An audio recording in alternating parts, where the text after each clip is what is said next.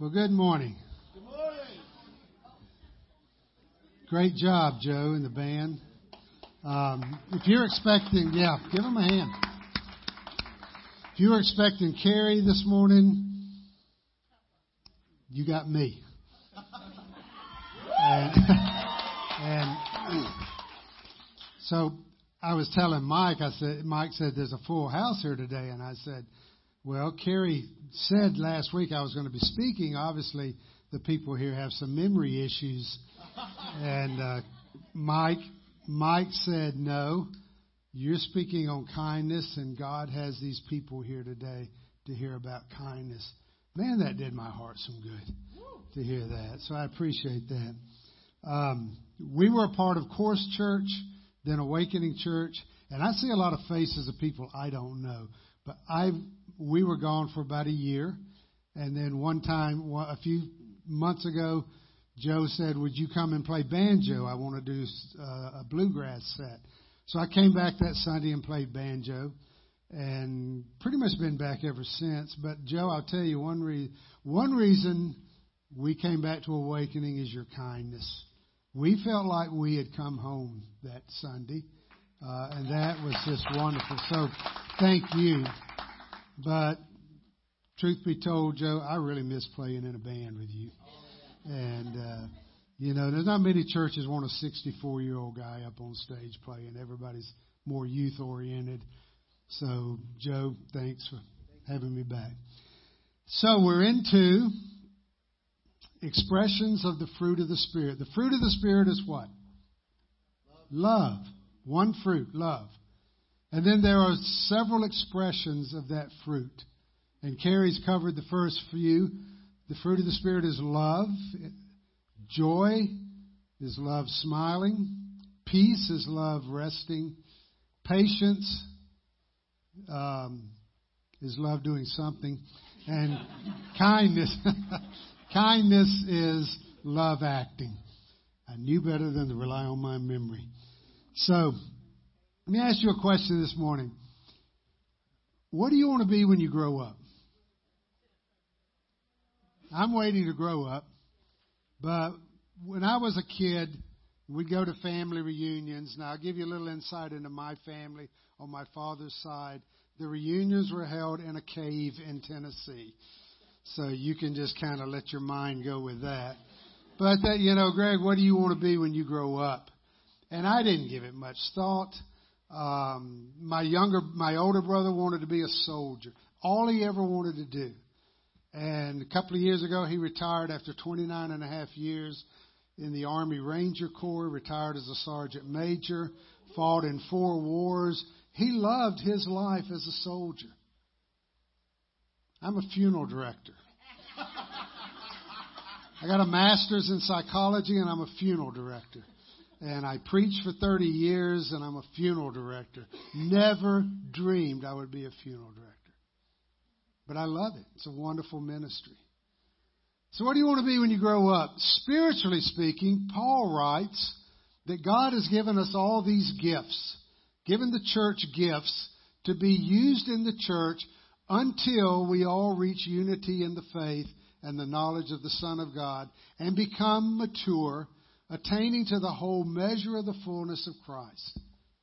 And then the next verse, we don't have that slide, but the next verse says, then, meaning that's something we can accomplish through the Spirit of God in our hearts. I can grow up and become fully mature in the Lord. I'm not there yet. If you think God has a sense of humor, one of the issues I need to work on with the Spirit is kindness. My gift is sarcasm. And those two are hard to deal with together. So we can grow up in the Lord. And what we're talking about in these gifts is actually growing up and becoming mature in the Lord. Now, Carrie's brought us this far. He asked me if I could take this one today while he's in Indiana doing a wedding. I guess that wedding's over with by now. I read a post this week, and it said this: God really wants to save us. And I reread that statement. God really wants to save us. And I thought that is such a profound thing. It's a profound truth. I mean, He went to unimaginable pain to bear our sins that we might be saved. And He wants us to live to the fullest of life. I came to give life and life abundantly. Life to the fullest. And that's what this is all about, the spiritual fruit of love. I wasn't raised in that truth. I wasn't raised in that truth that God really wants to save us. I was raised to believe that God pretty much lowered a King James Bible down on a rope with a yellow sticky note that said, "Good luck."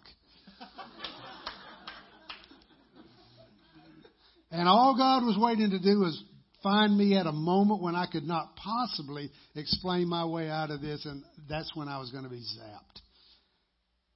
But God really, really wants to love us. So what does a life that's filled with the fruit of the Spirit look like? Well, that's what we're talking about. That's what we're talking about. In Galatians 5, Paul talks about the acts of the nature of man.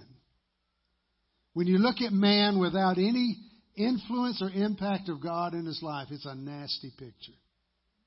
As a matter of fact, Paul says in Romans, it's like looking down the throat of death.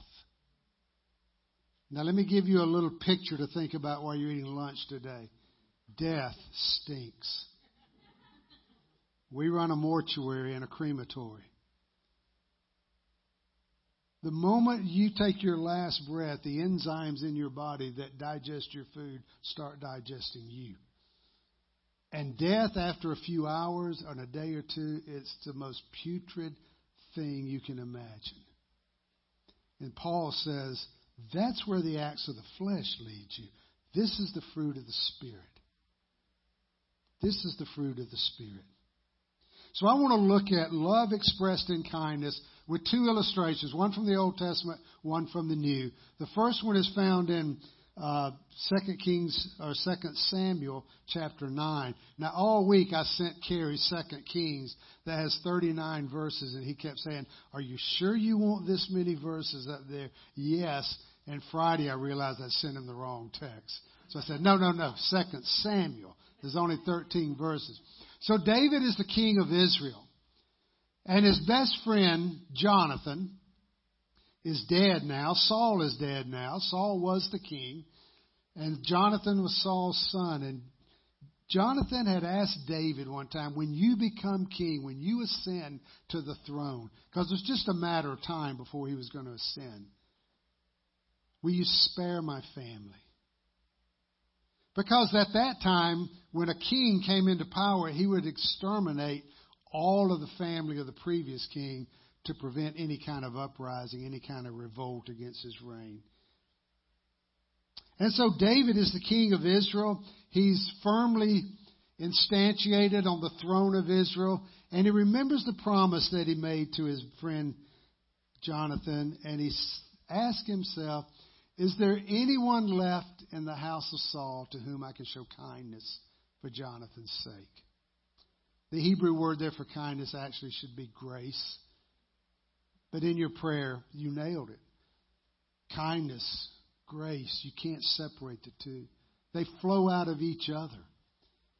And he doesn't ask, is there anyone qualified? Is there anyone worthy? Is there anyone that might help advance my kingdom? Is there anyone that would make me look really good? He just says, is there anyone to whom I can show kindness? And there was a servant of Saul's household named Ziba. And he came before David, and the king said, are you Ziba? At your service, he replied. And the king asked, is there no one still alive from the house of Saul to whom I can show God's kindness? And Ziba answered the king, there is still a son of Jonathan, but, it's not in the text, but he's crippled. He's lame in both feet. He's not the kind of guy that's going to fit in your throne room. He's not the kind of guy that's going to fit in your palace. He's not the kind of guy that's going to make you look good. he's going to look really awkward.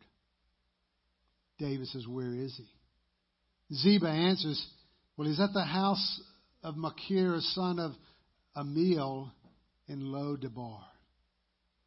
Lo-debar means in the Hebrew language no, L-O meaning no, and debar meaning no pasture land. He's in the most desolate, barren place you can imagine. Probably hiding under the radar so the king doesn't find him and take his life. And so one day the soldiers come. David had him brought from Lo-debar, from the house of Machir, the son of Amiel. And Mephibosheth, the son of Jonathan, the son of Saul, comes to David. He bows down to pay honor. And David says, Mephibosheth?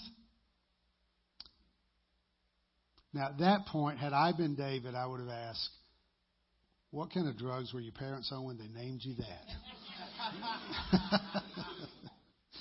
But, surely he had a shortened version of that.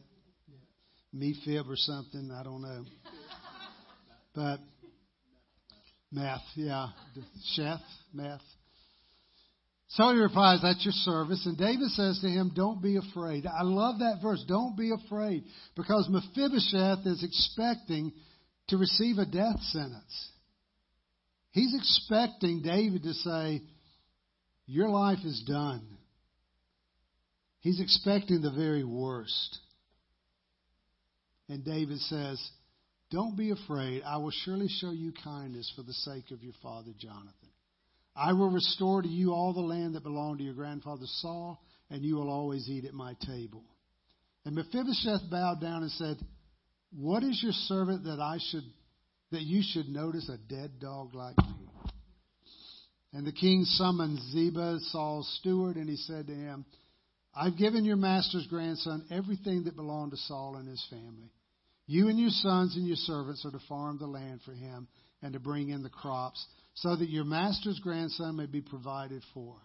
And Mephibosheth, grandson of your master, will always eat at my table. And Ziba had 15 sons and 20 servants. And he said to the king, your servant will do whatever my lord the king commands his servant to do. So Mephibosheth ate at David's table like one of the king's sons. Verse 13, he lived in Jerusalem. He always ate at the king's table. He was lame in both feet. In another place in the Bible, it tells how he became crippled. His family was hurriedly moving, and the lady taking care of him dropped him, broke his feet somehow. We don't know anything other than that. Imagine just for a moment eating at the table of David. Amnon comes in. I don't know how they summoned back then, dinner bell, I don't know, trumpet. But dinner's being served, and Amnon, the son of David, comes in. If you know anything about Old Testament history, he's a very clever, witty guy. Joab, he's not a son of David, but he's a permanent guest. He's one of the soldiers of David. He's masculine. He's muscular. He stands tall. He walks with the pride of a soldier. He's kind of everything Mephibosheth isn't. He comes in, sits down. Absalom, every girl's dream. Long, black, flowing hair. Matter of fact, it was his hair that killed him later on. He was riding under a tree and his hair got caught in the branches and he hung himself. But Absalom was the most handsome man in all of Israel. And if he was every girl's dream, his sister Tamar was every guy's dream. Drop dead gorgeous. She walks in, takes her place at the table. Solomon, king in grooming, scholarly Solomon walks in and sits down, and then they wait. And they wait. And they hear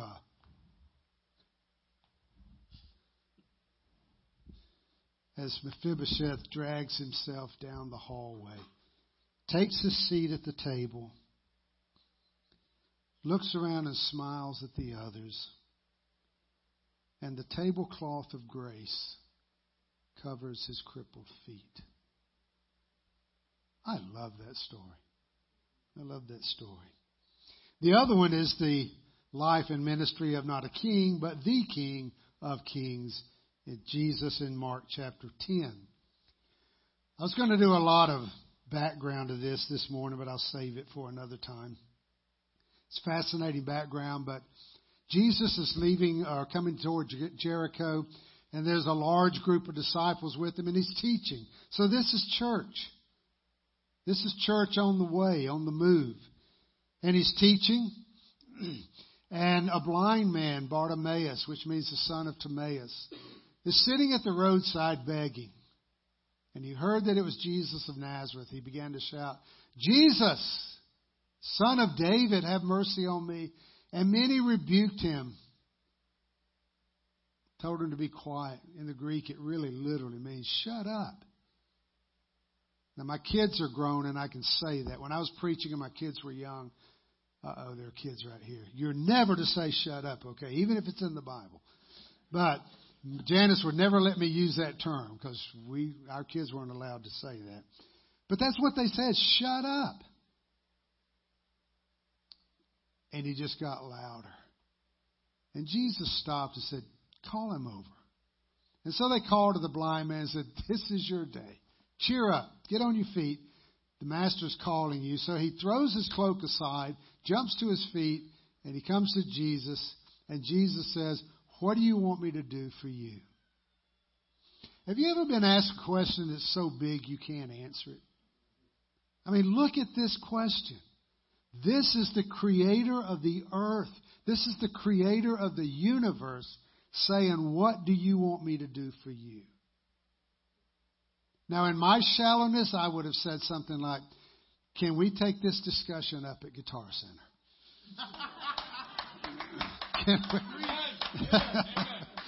Can we go to Scottsdale, Arizona, to the largest Harley dealership in the world? Let's talk Harleys. Can we just go to my bank? See what you can do to my account? Because that's about as shallow as I am. Bartimaeus says, actually, this version doesn't have what the older versions have. This one says, Rabbi, I want to see. The other versions say, if I could just see. You can have anything you want. And he says, if I could just see. And Jesus said, go, your faith has healed you. And he received his sight and he followed Jesus along the road. Why do you think we know this guy's name? There are a lot of important people in the Bible whose names we don't know. Centurions, rulers, kings, angels. Some are named, most of them aren't. Peter's mother-in-law. I would have never got by with just saying mother-in-law. You know, that's Nana has the headache. Can you do something for her? But we know his name. Why? I don't know. I don't know the answer to that. But it's interesting that we're told the guy's name. He is a nobody in Israel. He's blind. He's a beggar. He's not allowed to come into the temple to worship. He has no status at all other than to sit on the side of the road and beg for help. And we know his name. The God of the universe knows his name. Kind of gives me some hope.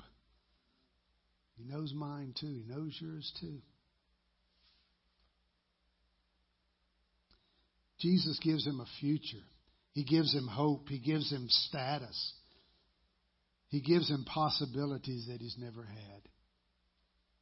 So let me point out about 4 things to take from this lesson, because exactly 20 minutes after I started, my wife is probably going to stand up and say, okay, that's enough. Can you let us go? Number 1, kindness flows from grace. Kindness flows from grace. Tell you a story, then bring it back to the spiritual. For 20 years, I was a high school basketball official. A few years in Alabama, the rest of the years in Florida.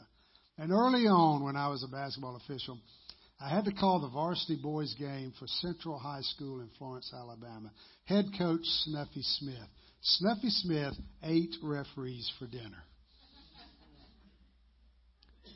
And I was working this game, and he was riding my back the whole game. Didn't bother the other official, just me. And finally, I give him a technical foul. I said, Coach, you're going to have to sit down and stop that.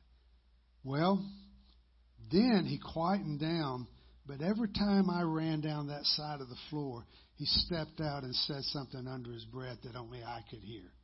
And he just kept riding me the whole game.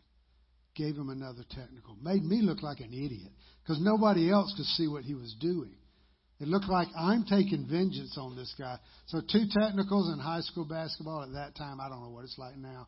I haven't called in 25 years. But back then, the coach was thrown out. Fortunately, I never had to call another Central High School game. But I let Coach Smith get under my skin.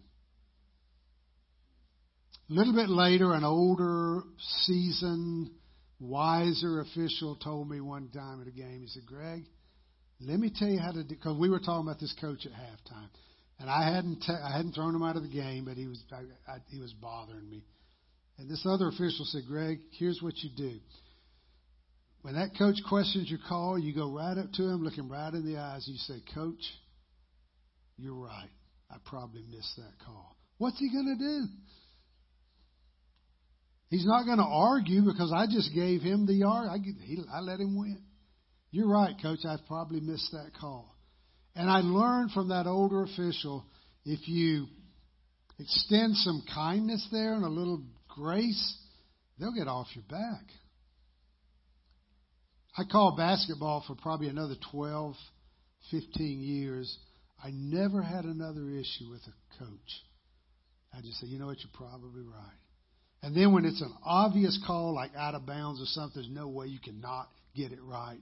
I would call it, and I'd look at the coach, and I said, I can get some of them right. Just being kind. Just being kind. On a spiritual level, though,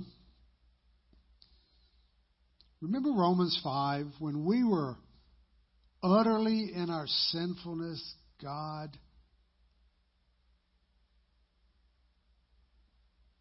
sent His Son to die for us. Totally helpless, didn't deserve a thing. God sent His Son. What do you do with that? I mean, if I realize the degree to which God has been kind to me when I didn't deserve any of it, how can I not be kind to others? In Ephesians 4, Paul writes, be kind and compassionate to one another, forgiving each other, just as Christ, God, forgave you. How do I hold a grudge against somebody else? How do I harbor resentment? How do I harbor anger? How do I refuse to forgive someone else if I realize at all the degree to which I've been forgiven? So kindness flows out of grace. Number 2, well, let me back up. Carrie's going to get into this later on this year. But, you know, we are engaged in a spiritual conflict.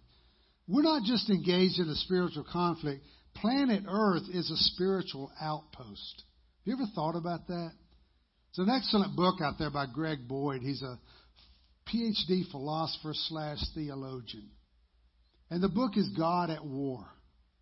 It's not an easy book to read, but it's a deep, fascinating book. This planet is a spiritual outpost. Genesis chapter 1, when God created this universe, there had already been war in heaven. And as soon as man was created, there was war on earth because Satan appears to tempt Eve. So this has always been a spiritual outpost. We're engaged in this cosmic spiritual battle. And if Satan can just neutralize my awareness and my dependence upon the Spirit of God, he can pretty much neutralize any effect, any effectiveness, any impact I'll have for the kingdom of God. So I've got to let the grace of God flow through my life. So the second one is up there. Kindness is often counterintuitive. I took several years of martial arts training, eventually got the coveted black belt that pretty much means at this point in my life, I could try to kick Joe in the face and I would do untold damage to myself. But at one time, I thought I could do that stuff. But the first thing they taught us in martial arts was avoid the fight. But that's not in our spirit. You do me wrong, I'm getting even. That's the natural response. You slap me, I'm hitting back. But kindness is counterintuitive. Jesus says, you've heard love your neighbor and hate your enemy, but I'm going to tell you, love your enemies and pray for those who persecute you, that you may be children of the Father of heaven. He causes the sun to rise on the evil and the good. He sends rain on the righteous, the unrighteous. Now listen to this. If you love those who love you, so what? Even the tax collectors can do that. And if you greet only your own people, what are you doing more than anyone else? Even pagans do that. Be perfect as thy Father is perfect. Kindness is counterintuitive. I've got to have something besides my power to pull it off. That's why it's an expression of love. And number 3, moving through these quickly. Kindness is the clothing of Christ. Colossians, the whole book of Colossians is all about the sufficiency of Christ in every part of our lives. I cannot love you the way God wants me to love you, but Christ in me can love you the way Christ wants you to be loved. I can't forgive you the way God wants me to forgive you, but Christ in me can. Christ in me can accomplish everything necessary for me to be sufficient. And so, Paul says, as God's chosen people, holy and dearly loved, clothe yourselves with compassion, kindness, humility, gentleness, and patience. Bear with each other, forgive one another. If anyone has grievance against someone, forgive as the Lord forgave you. And whatever you do, in word or deed, do all in the name of the Lord Jesus, giving thanks to God through Him. Kindness is being clothed with Jesus. Now, all of these points, we could do a whole sermon. But I think one of the most kind things I could do for you today is get you out of here shorter time. Block that out of the tape. Finally, kindness is often costly. Let me share with you, many of you know this. My son and his family, Josh, Heather, and the kids, they were vacationing in Maine for a week. They're making their way back home, and they're in Atlanta. I haven't been through Atlanta in a long time. I know Dallas, though. You know how you have to get on those trains and go from one thing to the other, and if you miss your train, tough. Well, Atlanta's that way, and all of that stuff's underground. So they're waiting on the train. Train stops, and everybody's trying to rush to get on the train to go to where so they can catch their flight. Josh and Heather and Logan and Lily get on the train, and as Jackson starts to get on, the doors close. And you can't open those doors. And you can't stop that train. And Jackson is standing on the platform while his family is in the train car pulling away. I can't imagine what was going through Heather's mind and heart. Janice can. I can. I'm not a mother. But I know as a dad, that would have just been horrible. Because dads fix things. We make things work out, and there's nothing you can do. Heather screamed, and I've got their permission to share this. Heather screams at Jackson, "Jackson, you stay right there." And if I remember the story right, she looks at a man standing with Jackson and says, "You watch my son."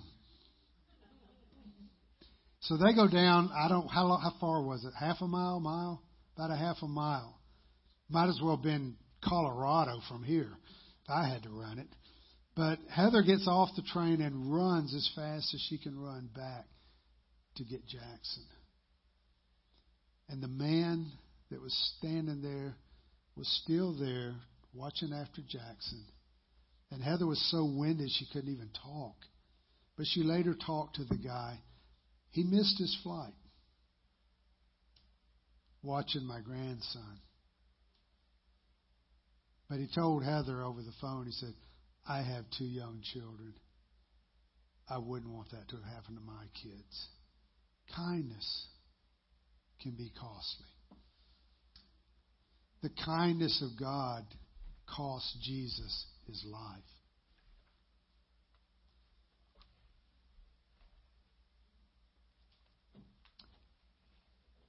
And kindness makes a difference. Kindness makes a difference. I'm going to share one more story with you after the band plays Kindness again.